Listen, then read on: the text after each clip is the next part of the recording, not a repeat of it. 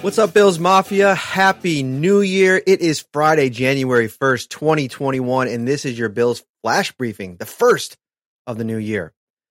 The Bills activated John Brown, receiver, off of the reserve COVID list on Friday, which is big news because John Brown hasn't played since week 10 against the Arizona Cardinals. He went on injured reserve, dealing with an ankle injury that put him there, but he's also had a foot issue, a knee issue. You know, he's really been banged up for most of this season, and, you know, he's probably going to return the healthiest he's been since September, which is huge news for this offense. And it also comes at a time, an important time, where the Bills are kind of in limbo with what's going on with Cole Beasley. If you noticed at the end of the Patriots game, he suffered a knee injury that, you know, Sean McDermott came out this week and said he is week to week.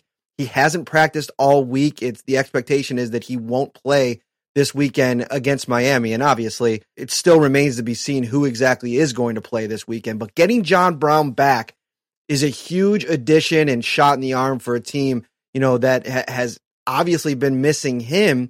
But now with Cole Beasley potentially being out, having John Brown and Stephon Diggs is a huge deal. Now, if you remember Jake Kumerow, we talked about it last week. The New Orleans Saints signed him off waivers from the Bills when they released him, trying to make room for John Brown because he was going to be activated before having to go on the COVID list as a close contact to TJ Yeldon, who had tested positive. So the Bills have had to make, you know, some moves this week to replace Jake Kumerow, who they obviously liked. They tried to get him back on their practice squad, but you know, he popped enough to where the Saints wanted to take a shot at him. So the Bills have done two things. Number one, they've signed two players to their practice squad, and that's Gary Jennings, former Seattle Seahawks receiver, and J.J. Nelson, former Arizona Cardinals receiver. A couple interesting names. It'll be interesting to watch as they progress the next couple of weeks. But also, big news earlier this week, Adam Schefter reported that Kenny Stills was in Buffalo on Wednesday to do a workout with the Bills. He was released by the Houston Texans a little over a month ago as the Texans wanted to kind of let him go and try and play for a contender.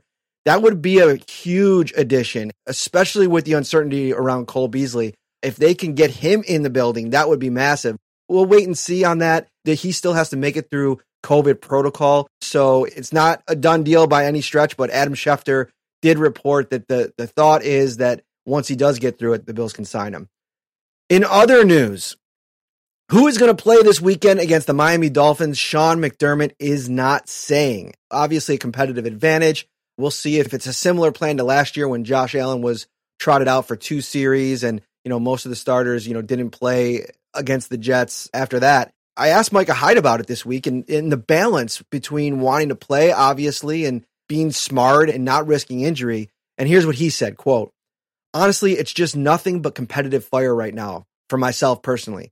I want to play. Whatever decisions, obviously, that are made, I have no control over that, but I want to play and I want to go out there and compete. I feel like it's crazy that I'm saying this. It's year 8 for me and week 17, and I still feel like I have stuff to work on. I'm trying to go out there, compete, and get better and get some momentum rolling into the playoffs.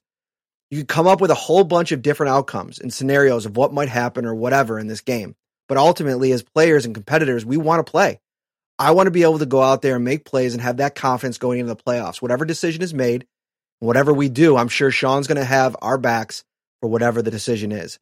Make sure you keep it logged onto New York Upstate and Syracuse.com all weekend long as we bring you our preview of the game. And we'll have full coverage on Sunday. And of course, our post-game show at about 7:30 p.m. on Sunday. We'll react to what happened against Miami, and we'll have the playoff matchup set, and we'll start to talk about that a little bit as well. Enjoy your weekend. Thank you as always for listening. This has been your Bills Flash Briefing. Happy New Year, everyone.